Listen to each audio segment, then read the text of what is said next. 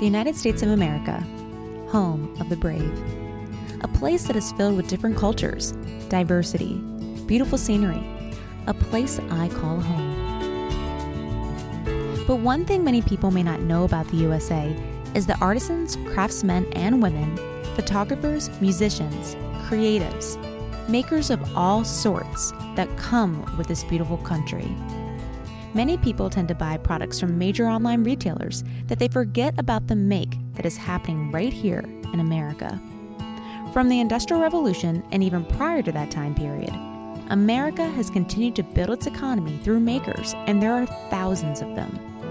America has makers that forge steel to make knives and axes, sew skirts, hats, and handbags with materials of all sorts, paint and capture visuals that are forever in your home and carried in your heart, share stories through music and writings, make special treats and refreshing beverages, and much more. Join me through the journey through the lives of makers across our country to hear how they get down with their craft. I'm Kristen Vermeulen, and this is Makers of the USA.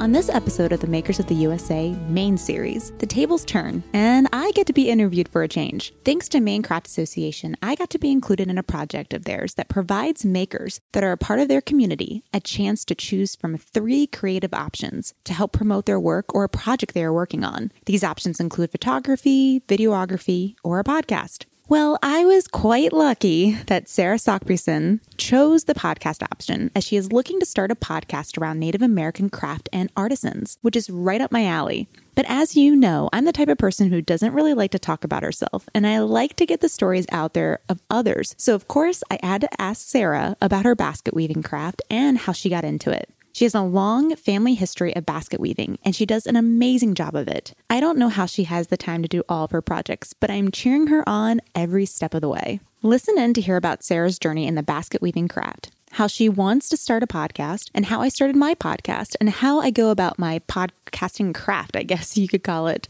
Now, let's talk craft with Sarah Sakbysson. Hey everyone, thank you so much for tuning into Makers of Maine. I have the lovely Sarah with me today. Sarah, thank you so much for being on the podcast. I know it has been a long time coming. We've been trying to set this up for a while, and I'm just so honored to talk to you. Thank you for having me. I know, and we've been trying to make it happen for a while, and, things would come up, so I'm glad we're finally getting there and able to record. I know, it takes time, right? So just a little bit of background on this particular interview. So this is in partnership with Maine Craft Association. The guys over at Maine Craft Association actually connected me with Sarah, and Sarah is a basket weaver, and she is also starting her own podcast, which we'll talk about in this interview. So I don't want to spoil the fun.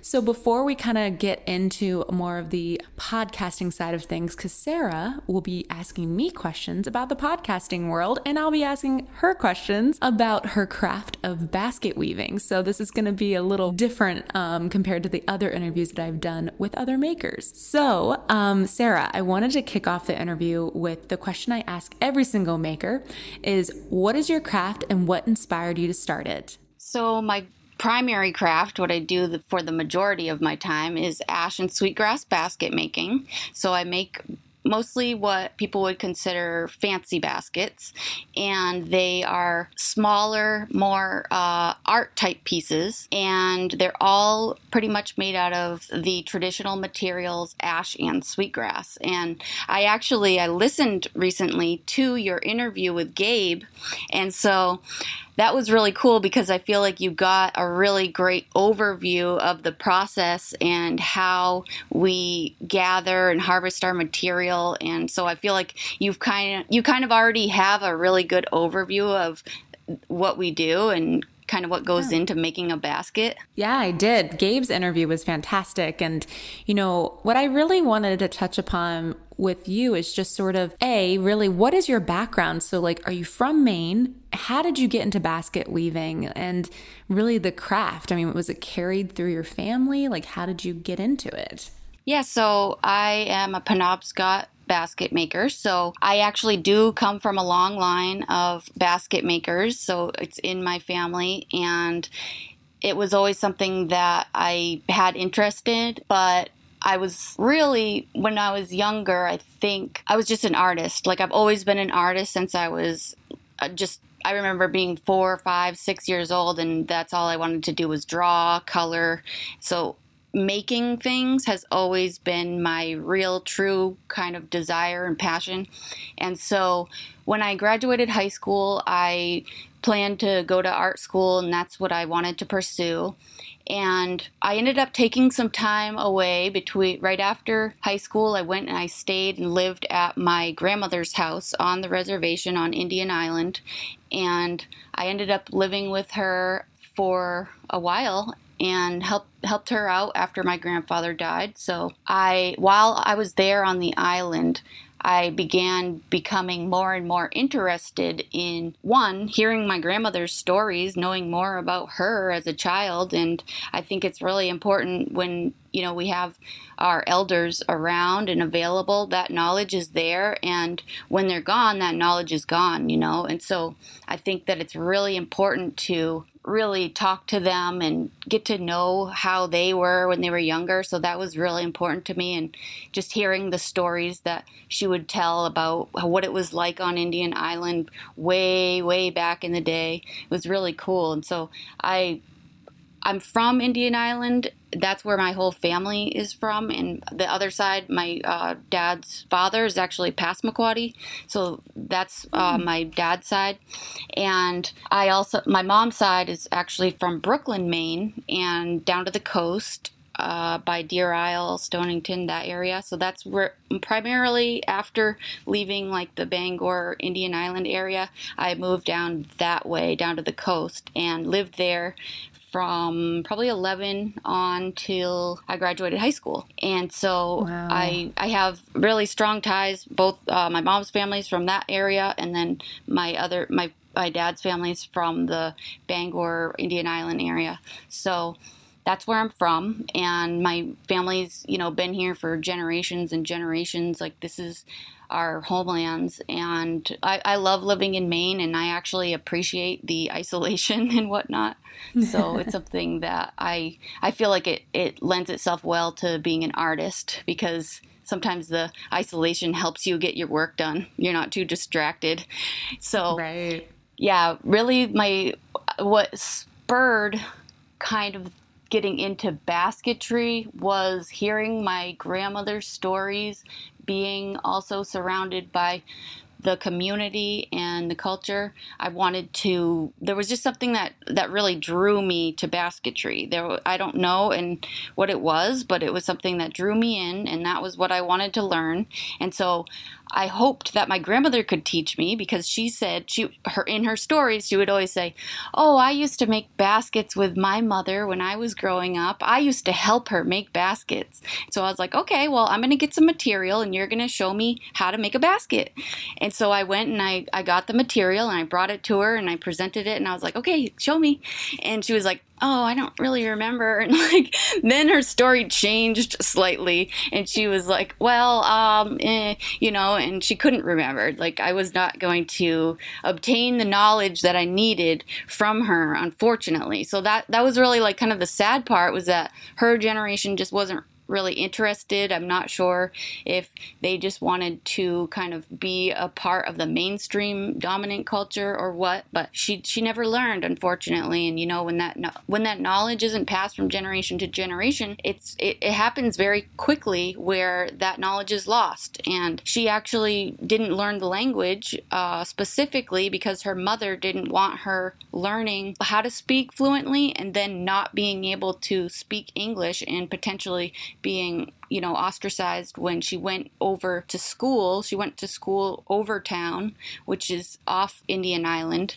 And so she didn't want her to be discriminated against for having broken English. So that was like their mentality back then. And so she never was taught the language. And so that's, another thing that's completely lost. So just very sad. And I think we're all like recognizing how quickly we can lose things if we don't all do our part and take some of that knowledge on ourselves, onto our plate as a responsibility. So I eventually ended up going and doing an apprenticeship. I found someone else in the community to teach me basket making, and the talented Jennifer Sapiel, she taught me. I went to her, and she's with the Maine Indian Basket Makers Alliance, or she was at the time, and so that organization really took me under their wing. Her and Teresa Secord, they kind of let me into the fold, and that was when I started to really dive deep into the world of Wabanaki basketry. So that's kind of how I got my start. Wow, that's amazing. And it's so nice to really see a community of folks that know the skill and brought you in and taught you. And would you say they've been sort of mentors along the way when going about your crafting journey? Yeah, for sure. They definitely were, and served as an example of what you could do and how you could potentially make a living with your art. And I knew that I wanted to do something with my art. That's really like always been a strong desire. So I knew I would become an artist, but I didn't have all the skills or the knowledge to make a living, or I didn't know how to employ those kind of business strategies back then. And so, it's taken a lot of years of trial and error, but also I have since then taken a lot of like business classes and things like that. And so it's really great to come full circle and be able to not only do what you love, making the things that you want to make, but then also be able to make a living at it. That's the important thing. Right. No, that makes sense. And so is basket weaving your full-time job, or do you get into other, crafting activities? So yes, I mean, it is my full-time job, I would say, for at least 90% up until now. But since Corona, things have definitely changed. I've kind of viewed my practice in a whole new way and trying to do things differently, not just because of the after effects, but also because I've been wanting to, I guess, not just challenge myself, but I've been wanting to do things a little differently and branch into making some more diverse products and content. And I also think it's really important to educate people. Like, that's one of my primary goals. So I do work with First Peoples Fund, another organization, a Native serving organization, and I work with them teaching Native artists professional development. And so what we do is we go out into different tribal communities and we will teach. They have an established curriculum that's built specifically for the Native artists. And what's cool about it is it applies to Native people and is really like a values-based system, so that it makes a lot more sense to apply to your life for the Native traditional practitioners. So Native artists do things a little bit differently, and so that curriculum's been really great. So I will go out there and I'll teach the different, we'll have groups, and different tribal communities will enlist us to come and present to their artists. And so it's really cool because I've gotten to meet a ton of artists all over the country, and I think it's really great to not only give them the knowledge that they need to propel and really be more successful with their art, but also that you can really empower them to think beyond just selling, to people in the neighborhood. They can kind of think a little more larger scale. Yeah, it's amazing. And it's great that you guys have such an educational, really like program to allow for that, because I find that it's so hard as a maker starting up and making it your full-time job. So I'm super just in awe of that. You've been doing this as practically 90% of your time in basket weaving and then educating people about it. So good for you with doing that, because I know there's a lot of people that tend to struggle and can learn off of this. I mean, what lessons learned have you kind of had thus far with being an entrepreneur and like navigating through this? Because I'm sure it was a little tough in the beginning until you established your brand, right? Yeah, definitely. I think in the beginning it was all about just making, and all I wanted to do was just create, and I would do anything to be able to just practice my art. That's all I wanted to do, really, and so I don't think I initially knew what I was getting myself into. I mean, I think I have had kind of a business mindset. Like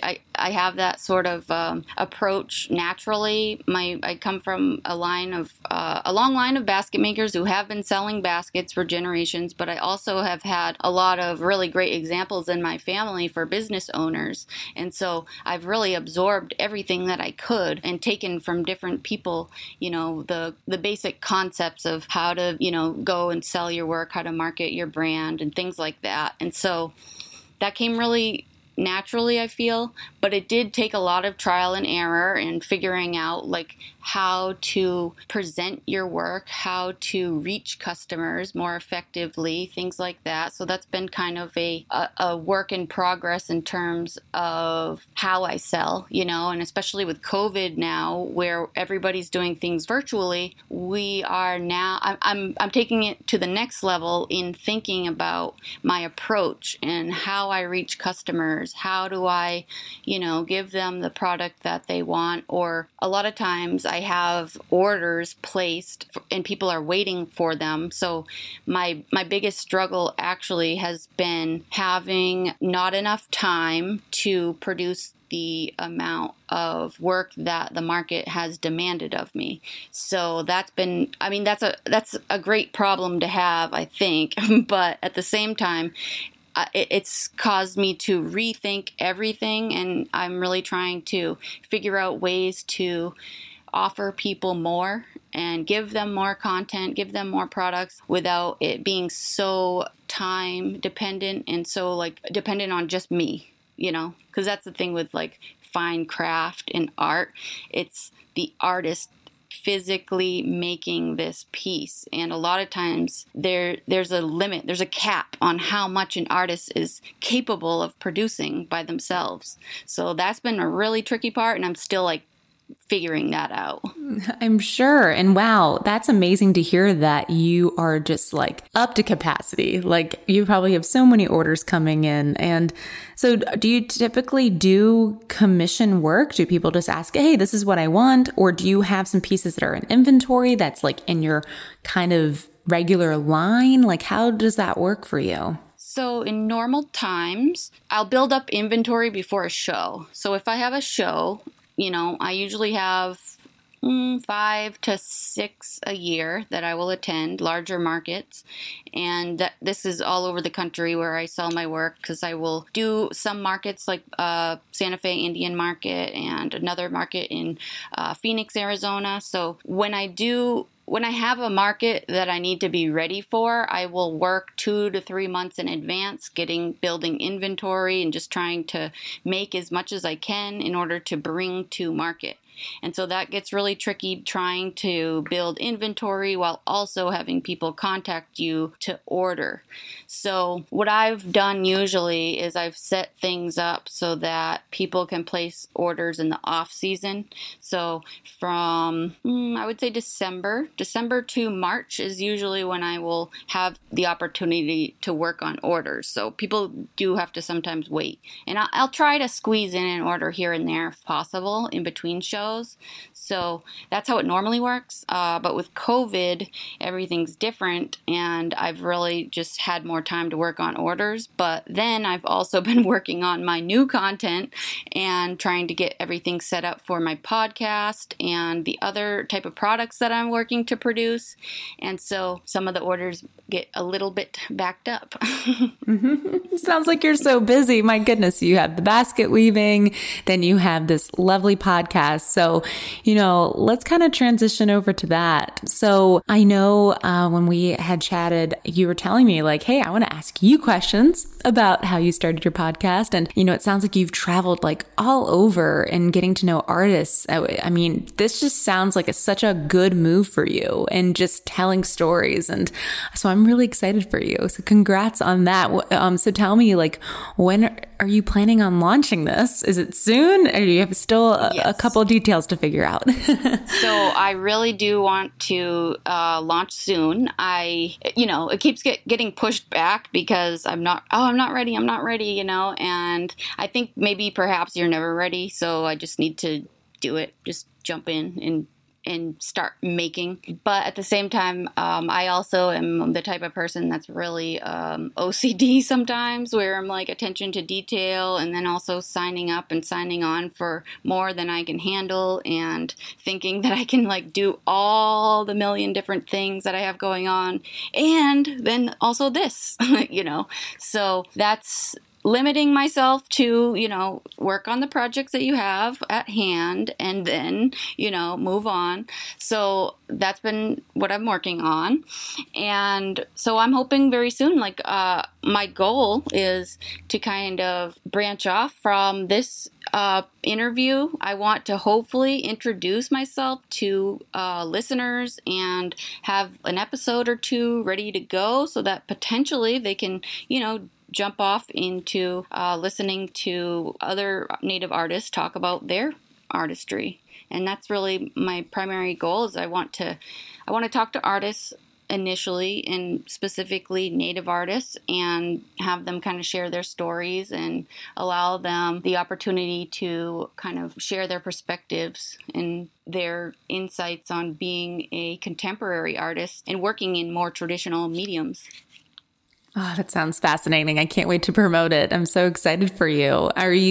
What is your rollout strategy? Are you going to be doing, once a month, twice a month? Have you thought about that? So I really would like to be able to do it like once a week, but I mean, I got to be realistic too. So I wish I could do that. Yeah, that would be awesome. I'm gonna say like once every 2 weeks. Let's shoot for that for now. Yeah. Oh no, that's great. So, shoot away. What questions do you have in terms of the podcasting world? Because I have to say, I am not a whole expert at it, but I try to be. So I'm excited to hear what questions you have for me. Yeah, so I'm really excited to ask you some questions, actually. So I guess what I wondered in listening, because I've listened to a bunch of your episodes and wanted to get a feel for kind of your style of presenting and how you interview and whatnot.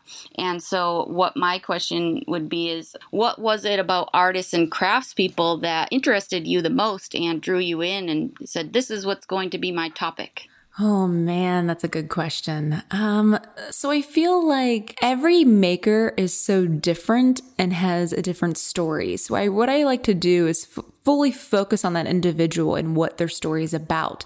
And that kind of pulls that thread of that theme, that topic, that focus. So I feel like the getting to know each individual maker first and foremost is probably like my first priority in sort of pulling together the content, pulling together that story, pulling together the questions. And then what I do is I also want to learn about the process of the craft, because that's really why I wanted to start the podcast. I wanted to treat it as a elementary sort of voice process, because I know a lot of makers, they kind of use terminology where a lot of folks just don't understand and they're like, what are you talking about? Like, can you take a step back? So I tell people, I'm like, just tell us the elementary level, like broad level of a process of your craft, because that's better to understand it in that regard. And then, I typically get a focus, sort of the general topic, when asking or really putting together the questions, and I get it through the story, like I get it through the actual interview. So going into it, I do some research, but I actually like to get that topic after the interview and like really listening in, engaging, and just being like, okay, yep, I know exactly where this is going to go. So that's really my process. Some people do it way in the beginning and figuring out that topic and that flow. I kind of do it afterwards. It's a little bit different of a process. Cool. So in general, you kind of play off of what you get on a roll within the conversation. Exactly. Yeah. I feel like if you're too formatted in general, like maybe that would get like boring to people. I don't know. I mean, I'm curious to know like what listeners want. Do you ever get or enlist like feedback, hearing what people say about the podcast? And like, how do you get the feedback from people? And how do you know if, people are enjoying the content? That's a great question. I always solicit really feedback, and I usually get that from, reviews. I tell people, leave me a review, leave a rating. rating and be honest, because if it's something I need to work on, then I'll work on it. And so far, it seems like a lot of people are enjoying the storytelling and, that whole bit. I did get some feedback recently, though, from an actual guest of my podcast, and really the sponsorship side. So recording the ads and saying, hey, you should probably, shorten it up, short and sweet to the point is great. And, I am really stepping into such a new territory when it comes to sponsorship. So I enjoy that feedback. But in regards to sort of that editorial storytelling process, I've been doing storytelling for a long time. I've been a publicist for a long time. I've been in the marketing world for a long time. So what I try to do is best prepare my guests and making sure they're as comfortable as possible and best prepared. I actually learned really more about this when I worked at Seabags, which is down in Portland. I used to do PR for them. And the president there was always like, we need questions in advance from a journalist. I'm like, I don't know if we're going to get that, because some journalists do it and some of them don't. So I may just have to do mock questions and just figure out, okay, what can we do to best prepare? So rather than just guessing and like having the guest guess what you're going to ask, you might as well prepare them. You're not hiding anything. And if you really want to ask specific questions, why not let them know in advance? So, I kind of learned from that. So in regards to feedback, I think that's really what I've learned in terms of just diving into something new. I've learned that just through my guests, but through my followers, it's just, it's either through the review process or they just direct message me or email me sometimes. But all the feedback's been good thus far. Fingers crossed. But, I'll probably get some negative feedback on the way too. And that's fine. I'll just take it and and I've learned from it. So that's kind of how I rolled. Right. Yeah, that's awesome. It's definitely important to hear feedback and have some sort of critique of your work in general so that you can get a feel for what others' perception of the content is. Right. But at the same time, it's like you sometimes have to, weigh things in terms of how hard you want to be on yourself, Oh, yeah, definitely. Yeah, because I think we're all like super critical of our own work in general. So that's like just a human thing. It is. And even in the beginning, when I got into the podcasting world, which is a little over a year ago, so I'm still very fresh and new to all of this. I know podcasters have had their podcasts for years, and it's definitely a lesson learned as you go. And you don't want it to be like a robotic conversation. And it was really hard during COVID because a lot of those interviews were virtual. And we're doing this virtually right now just because, it's hard with personal lives. I have 2 kids, so it's tough with time management. And I think that virtual versus, in person, at first was very different. It was very hard on me, but I'm adjusting a lot.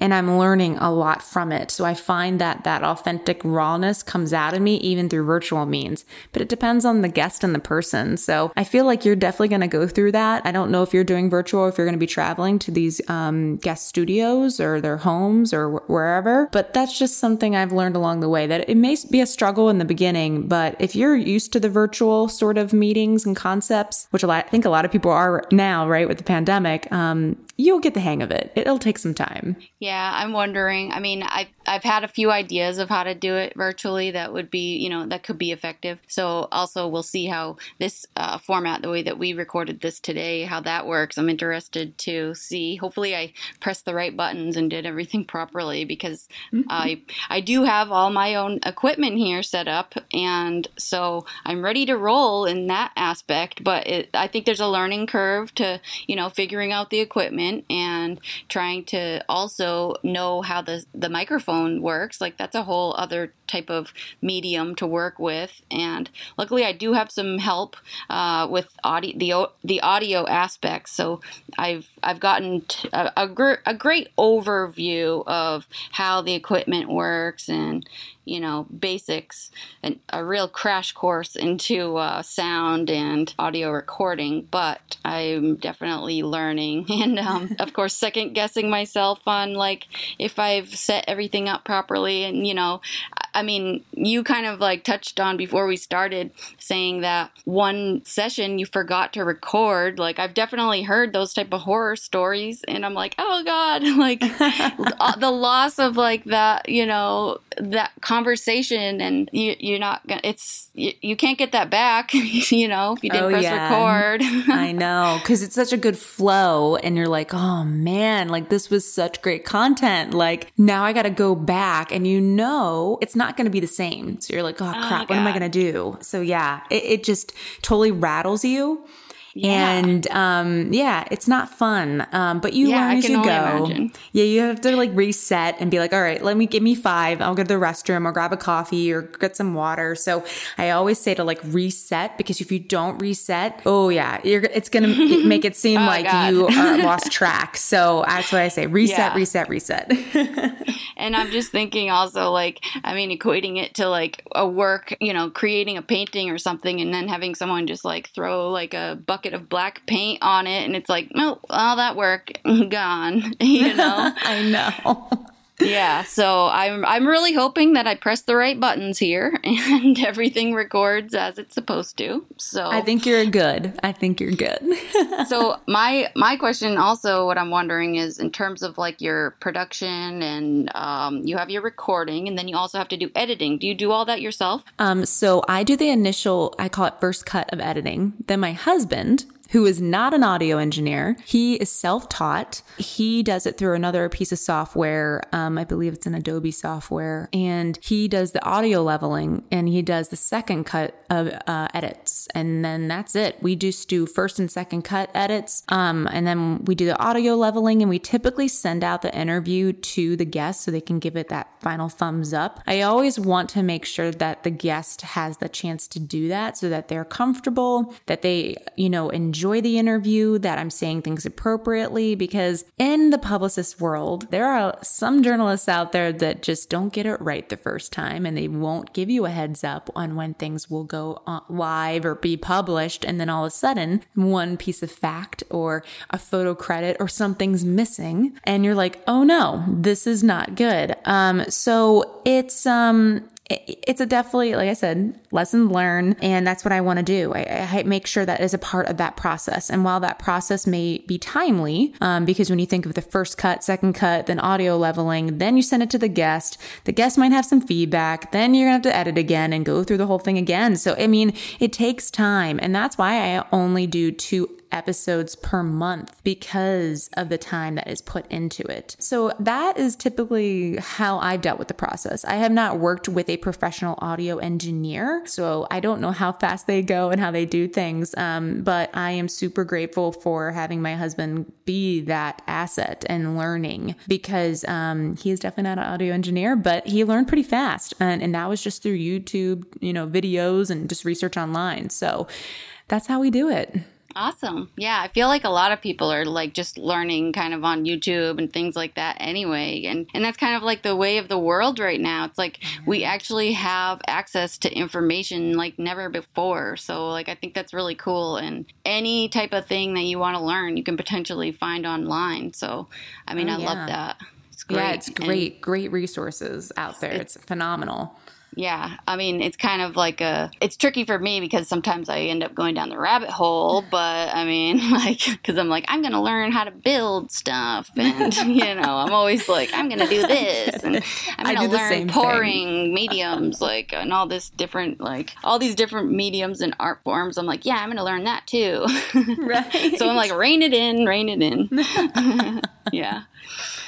So, I guess my last question would be probably in terms of Maine, thinking about Maine artists, and, you know, the title of your podcast is Maine Makers. So how did you, I mean, I know that you are not from Maine, but being in Maine now that you're here, how has that changed your perception, through the podcast? Like, how have you kind of maybe seen Maine differently since interviewing people? And I guess what have you learned about like the Maine spirit in creating your content? I love Maine. Gosh, I've been here for almost 4 years now. And my husband is originally from Maine. I'm from Maryland. My husband's I guess, a part of this boomerang effect where he was born here, left, and then now is back. And we're super happy to be here. I mean, I worked at Sea Bags, and I feel like I had worked with some great people that introduced me to the small business and maker world. Sea Bags loves to partner with makers in the local area and just keeping the Maine roots as a part of its brand. And the president of Sea Bags really introduced me to a lot of great brands. And my whole publicist business, which is my full-time job, is supporting small businesses and makers throughout Maine as well as up and down the East Coast. But it's mainly really in Maine. And I can't believe there's over 99.2% of small businesses that like encompass our business economy here. That's a large number. I think that's probably the largest number that I've seen per state. And that's according to the Small Business Administration. So, and I just looked that up the other day. It's crazy. And what? Yeah, it's nuts. I and didn't it keeps know growing. that. Yeah, it keeps growing. Wow. And that's amazing. It's remarkable because growing up, I lived in Maryland, and I, was not really around many small businesses. I think when you go and get a full-time gig, it's very corporate or it's government. And I worked in both for a long time, and I learned a lot from it. And it got to be super dry and not fun for me anymore. And, when I moved here to Maine, it opened up such a big opportunity. I never thought that I would start a podcast about makers in a state that I did not grow up in or I was raised in, but it's a part of me now. I feel like I will never be labeled as a Mainer because I am not from here. I'm from away. But I really enjoy storytelling. And these stories that are here in the state are amazing. They're raw. They're authentic. I don't want to touch it. I just want to leave it and I want to throw it out there. And I know there's some editing that you got to do in between, but each of my guests that I've had are so diverse, so skilled in what they do, and they're passionate. And I want to show that to everyone. And I will never close up the Makers of Maine podcast. I just recently expanded to Makers of the USA. I don't know if you knew that, Sarah, but I just launched that a couple of days ago. But I will always keep it Maine, just because it is a brand that is untouchable and I think people need to learn about. And I think a lot of people, when they think of Maine, it's like lobsters and lighthouses and the coast and you go sailing. And I'm like, no, it's not just about that. There's a lot more to it. There's, different cultures that people have no idea that are connected here, including, the natives that have been on this land for so long. And I love talking to you and to Gabe about that and learning about that. And then learning more about the African Americans and the Somalians that have been here too, and establishing themselves, creating a brand for themselves too, and being a part of the Maine community. And, I went to a farmer's market the other day and met a lovely Asian woman who was crafting pot stickers and really loved Asian cooking. And I was like, wow, this is amazing. I love it that you're doing this here. I mean, that is a Maine made product. And so it's only going to get more diverse, and it's going to grow and continue to grow as more people come here, because we do have a lot of folks that are of the older generations that reside here in Maine, and it's just going to keep growing as more people come in and get to know Maine. I mean, we're a hot spot in terms of tourists and also places to live. So I'm really looking forward to more makers that come here, learn about it, want to be a part of the community, learn from others, because I feel like the maker community supports one another. And that's what it's all about, supporting each other, growing your brands, growing your craft, not being competitive, and we're all in it together. So I feel like that is really what the Maine spirit is about. And I hope that I can learn from other communities across the United States and hear about how they support one another. And maybe it isn't, like Maine. Maybe it's a little different in how they go about their make and craft. And that's okay. I'm just here to tell those stories and to really get people excited about traveling and getting to know the makers behind the traveling. That's so awesome. And I really love how you mentioned just how everybody in Maine kind of has that mentality of working for yourself and, not necessarily going straight into a corporate or, government job. They're right. Thinking about what can I do to support myself with working with what I have, and I feel like that's definitely the kind of way that I was brought up and what I've seen from all the people around me is like you utilize what you have available and you do whatever you can to survive. And if you know a skill, then you can use that to potentially make a living. And I think that's really so awesome. And especially that you're able to talk to all these diverse different type of people that have all these different skills. And it's really awesome. I mean, Maine is a special place for sure. And I'm glad that you're really highlighting like what it is to be a Mainer and kind of that independent spirit that Mainers have. And that's what I always love. Like I've definitely like left the state and come back. And what I appreciate mostly about Maine is I do actually like the isolation. That doesn't bother me one bit. I think it's because that's what I'm accustomed to. And, you know, I'm also like working. I'm always working. So I'm like, it's great to be able to, you know, not have a lot of distraction. So I think the main thing is just like that really laid back kind of mentality that a lot of Mainers have where it's not about competition. It's about utilizing what you have and also being a part of the community.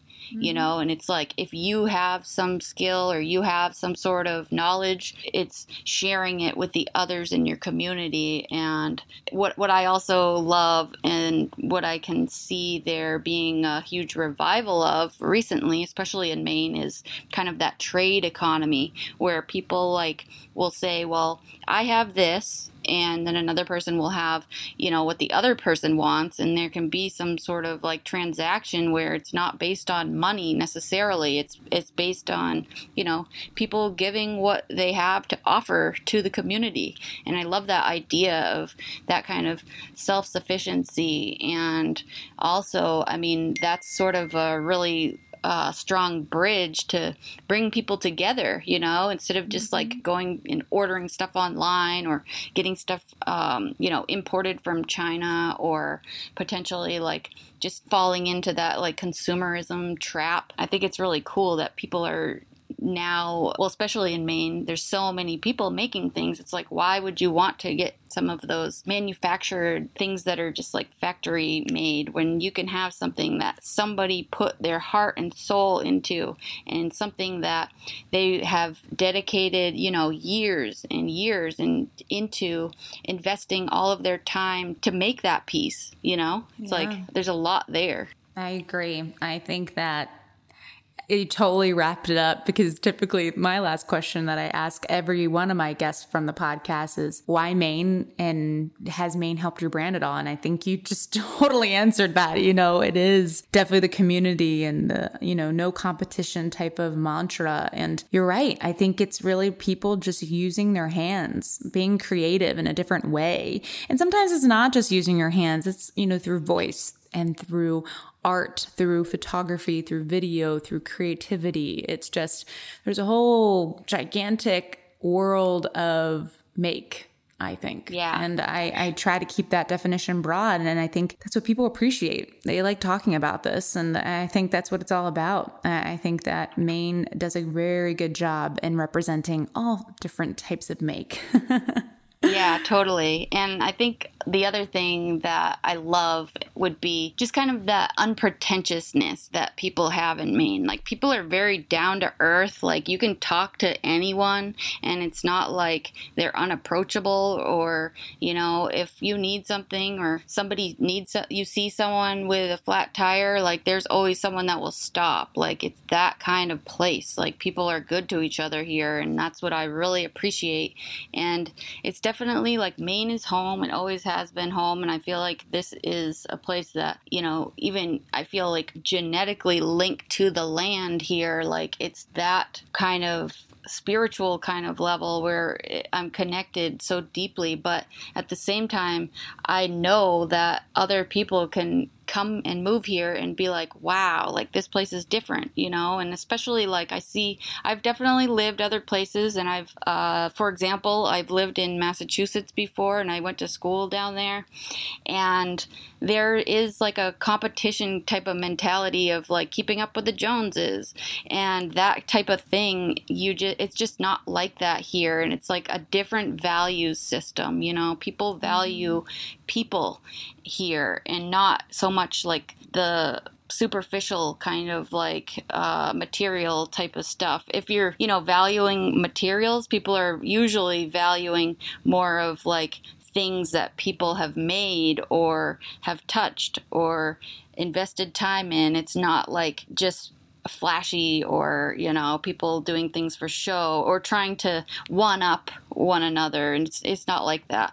But at the same time, I'm also like, I'm partial to Maine, obviously, but I love to tell people, like, it's a great place to visit, but you don't want to live here. Like, I tell people that just so that we can keep it the way it is. Right. I know. I totally get you. I feel like visit. Oh, yeah. Just come visit. Just come vacation here, experience it. Because I feel like a lot of people, when they stay here in the wintertime, it's just going to scare them away because it gets so cold. Yeah, that's what I'm hoping. It gets so cold, but, you know. Because I know, like, there has been, like, this influx of people from away, like, because of COVID, they're moving to places where they are more isolated because they're able to work remotely. And then, you know, that in turn affects us here in Maine because there's a housing shortage. And, I mean, I was in the middle of the purchasing a house process. And now it's like the prices have, like, gone through the roof. And it's harder and harder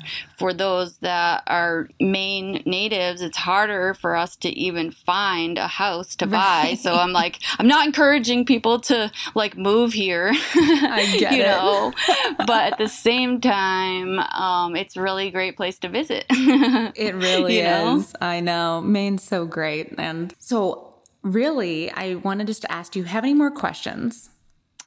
Let's see. Let me think. I have one more question, I guess. Sure. So what do you think I should know or be aware of when I'm kind of venturing into this path of podcasting? Like, is there anything that I should know, or do you have any suggestions or advice for me while I'm just getting started? I would say the biggest thing I've learned is to be patient. And what I mean by that is that you want a lot of people to go and listen to the stories, that you've done such a good job, yet it's a very hard job because you're trying to find a guest, you're setting up the interview, you're working so hard to make it so perfect, right? And I know we can relate in this way because we want to make sure like everything's solid and in a good place. And I feel like patience is key word here because I only had maybe a couple of followers. It was just like my mom and my sister, my husband, and, you know, following along my podcast. And I was like, how am I going to grow this thing? How? Like, there's no way people are going to know about this. So I put my thinking cap on and used my marketing background. I said, okay, this is going to happen organically because I don't have any money to put towards this. And, you know, I wanted things to happen so fast, and I'm very innovative. So I like to think outside the box and coming up with new concepts to make this thing grow and get bigger and bigger and bigger. And I feel like I needed to just take a step back, take a deep breath, and be like, okay, patience, because there's a lot of organizations that have helped grow this thing along the way. I'm super grateful for the community and network that I have. And of course, we've repeated this continually. Maine has a great community of just like-minded people, and it's not competitive. So it just, you know, it doesn't surprise me that it's been great, you know, being a part of this, and this project has grown thus far. So I would say patience is key. Also, at the same time, too, is really stick to your roots. And what I mean by that is that in the beginning, I didn't set up a strategy as a part of this podcast. I didn't have a plan. And it's something I regretted. And one of my great mentors, Sherry Scott, who is also another podcaster, kind of told me, she's like, create a plan, create a vision. If you step out of that vision, you need to get back in line because there's so many opportunities. Like when you go big, like, you know, I was featured on Good Morning America, like 6 months into my podcast, and it was a great opportunity. And she's like, now you're going to see all these opportunities fold out. And she's like, you're going to have to pick and choose your battles. Is it a part of your vision? is it not a part of your vision? And I feel like that's something I definitely learned a lot from because, as much as I would love to have done all these opportunities, I can only take on so much. I have 2 kids at home. I have a lovely husband. I have, other priorities. I have my PR job. I've got great clients I need to support and what they do. And I just have a plan and I have to stick to it. And I've done that. I did it a little bit later than I thought I would, or I probably should have done. But it's okay because now I have a pretty solid plan when it comes to Makers of Maine. And I am really just replicating that and taking into Makers of the USA. And I think that will continue. It'll take a lot of work and a lot of time, but I think I got some ground going. And I think, that is really the advice I offer is just patience and really sticking to your roots. Have a plan. Because I bet you, if you're probably thinking in your head, man, I don't really have a plan. I was just going to roll this out and wing it. But you do have a plan. It's in your head. You just have to document it. Keep it in your back pocket. Because I think documenting things and referring back is super, super key. So I would say those are 2 big things going into a podcast or any type of project that you're working on. Those are the 2 key things that I've really hit hard on. I love that because that's so true. Just having that vision in mind and always having that to work towards, that's definitely what I've been trying to do, and it's don't get distracted. Don't go down rabbit holes. Don't, just work towards what your main goal is, what your plan is, and go full force, and I think there's a lot of things that could have been discouraging along the way, but obstacles, they just make us stronger, and so it's I definitely, when I have something in my head, I will work till I accomplish it. But the main thing is not getting distracted because time is really my worst, subject. Very bad at it. I am too, so don't worry. I feel like that time management is such a challenge for, some people, and we're just a few of those people that are going through those motions. So and I'm one of those ooh, shiny, ooh, exactly. shiny. I know. Yeah, exactly. And so what is the name of your podcast and where can folks follow along your journey? Because I'm excited to help promote your podcast. I think it's going to be amazing, and hearing about other craftsmen and women and people who are just a creative background. I just love it that other people are doing similar things to what I'm doing and with different audiences and communities. So tell me, what's your podcast? Tell me all about it. Okay.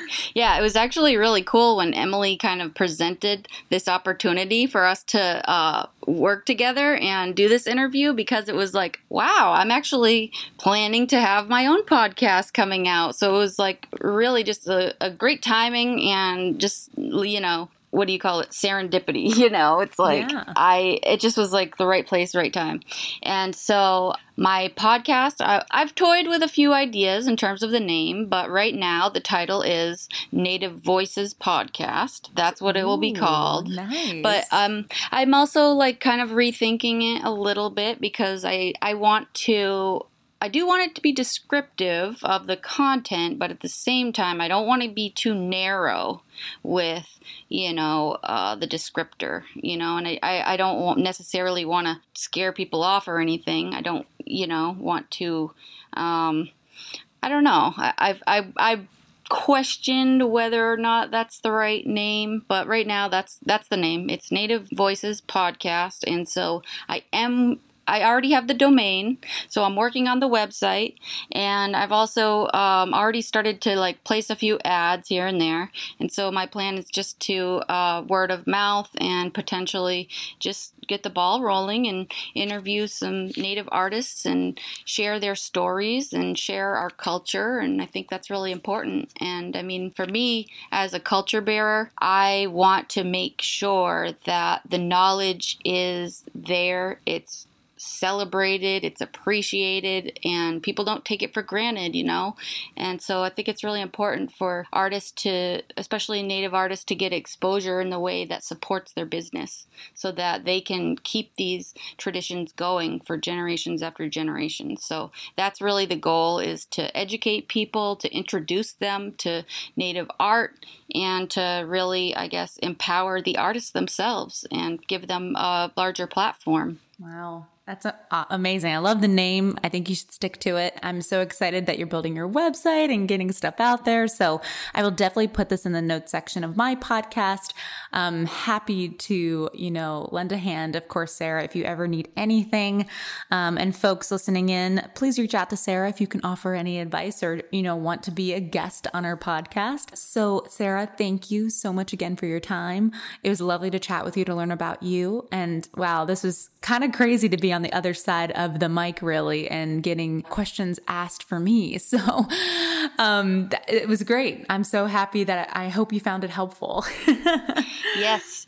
Thank you so much for having me. I mean, it's awesome that this opportunity came along at the right time. And it's also really cool to talk to you and hear what your experience is and your kind of perception of how to make great content. And it also gave me some good practice, so I think it's awesome. I'm really excited to launch the podcast and excited to talk to people. And I just appreciate you being so welcoming into, sharing your perception on everything and sharing your experience with me. So thank you for having me. Of course, you have a voice for it. So this practice run for you is amazing. So I am very, very excited to listen into your podcast. You're going to do so well. Oh, thank you. I mean, okay, that is one thing I do worry. Okay, the cringy part about listening to yourself talk. I mean, I'm a little bit, I like that you said that I have a good voice, but I'm always when I hear, as you have probably found in recording your voice, it's kind of hard to listen to, right? It's cringy, kind of.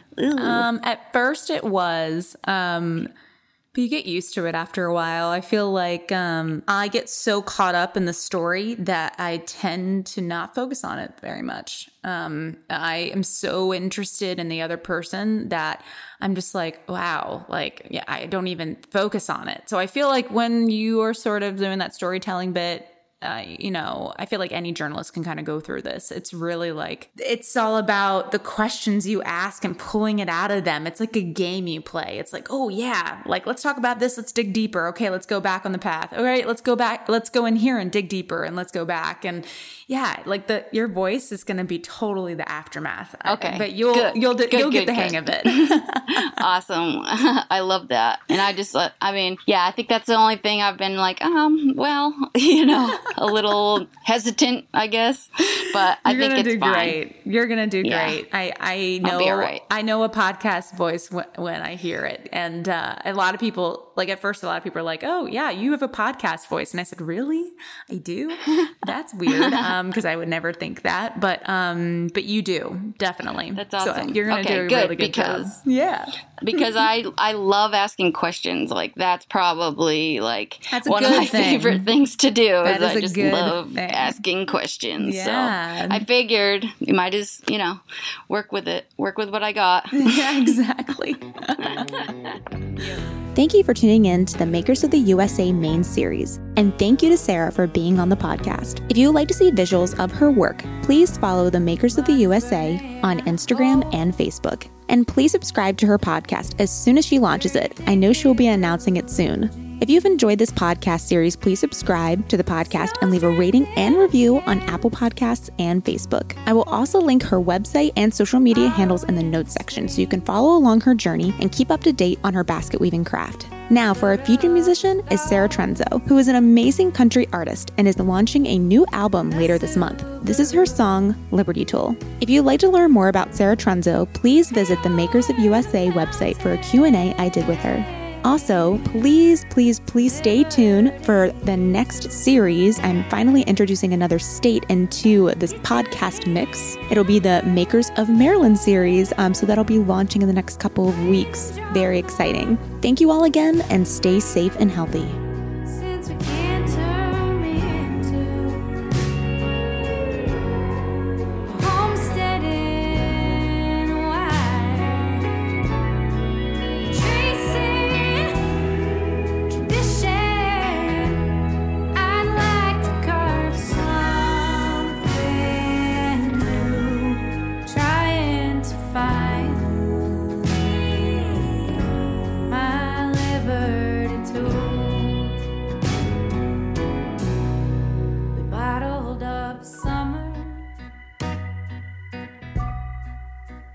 into corridors. Amish paste tomatoes, pears from the yard, a root cellar and freezer. Say we've been blessed a lot. I'm hungry for something that we haven't got. So let's get you a hammer, plain and drawn knife, 'cause we can't turn me into a homesteading wife, tracing tradition. I'd like to carve something new, trying to find my liberty tool.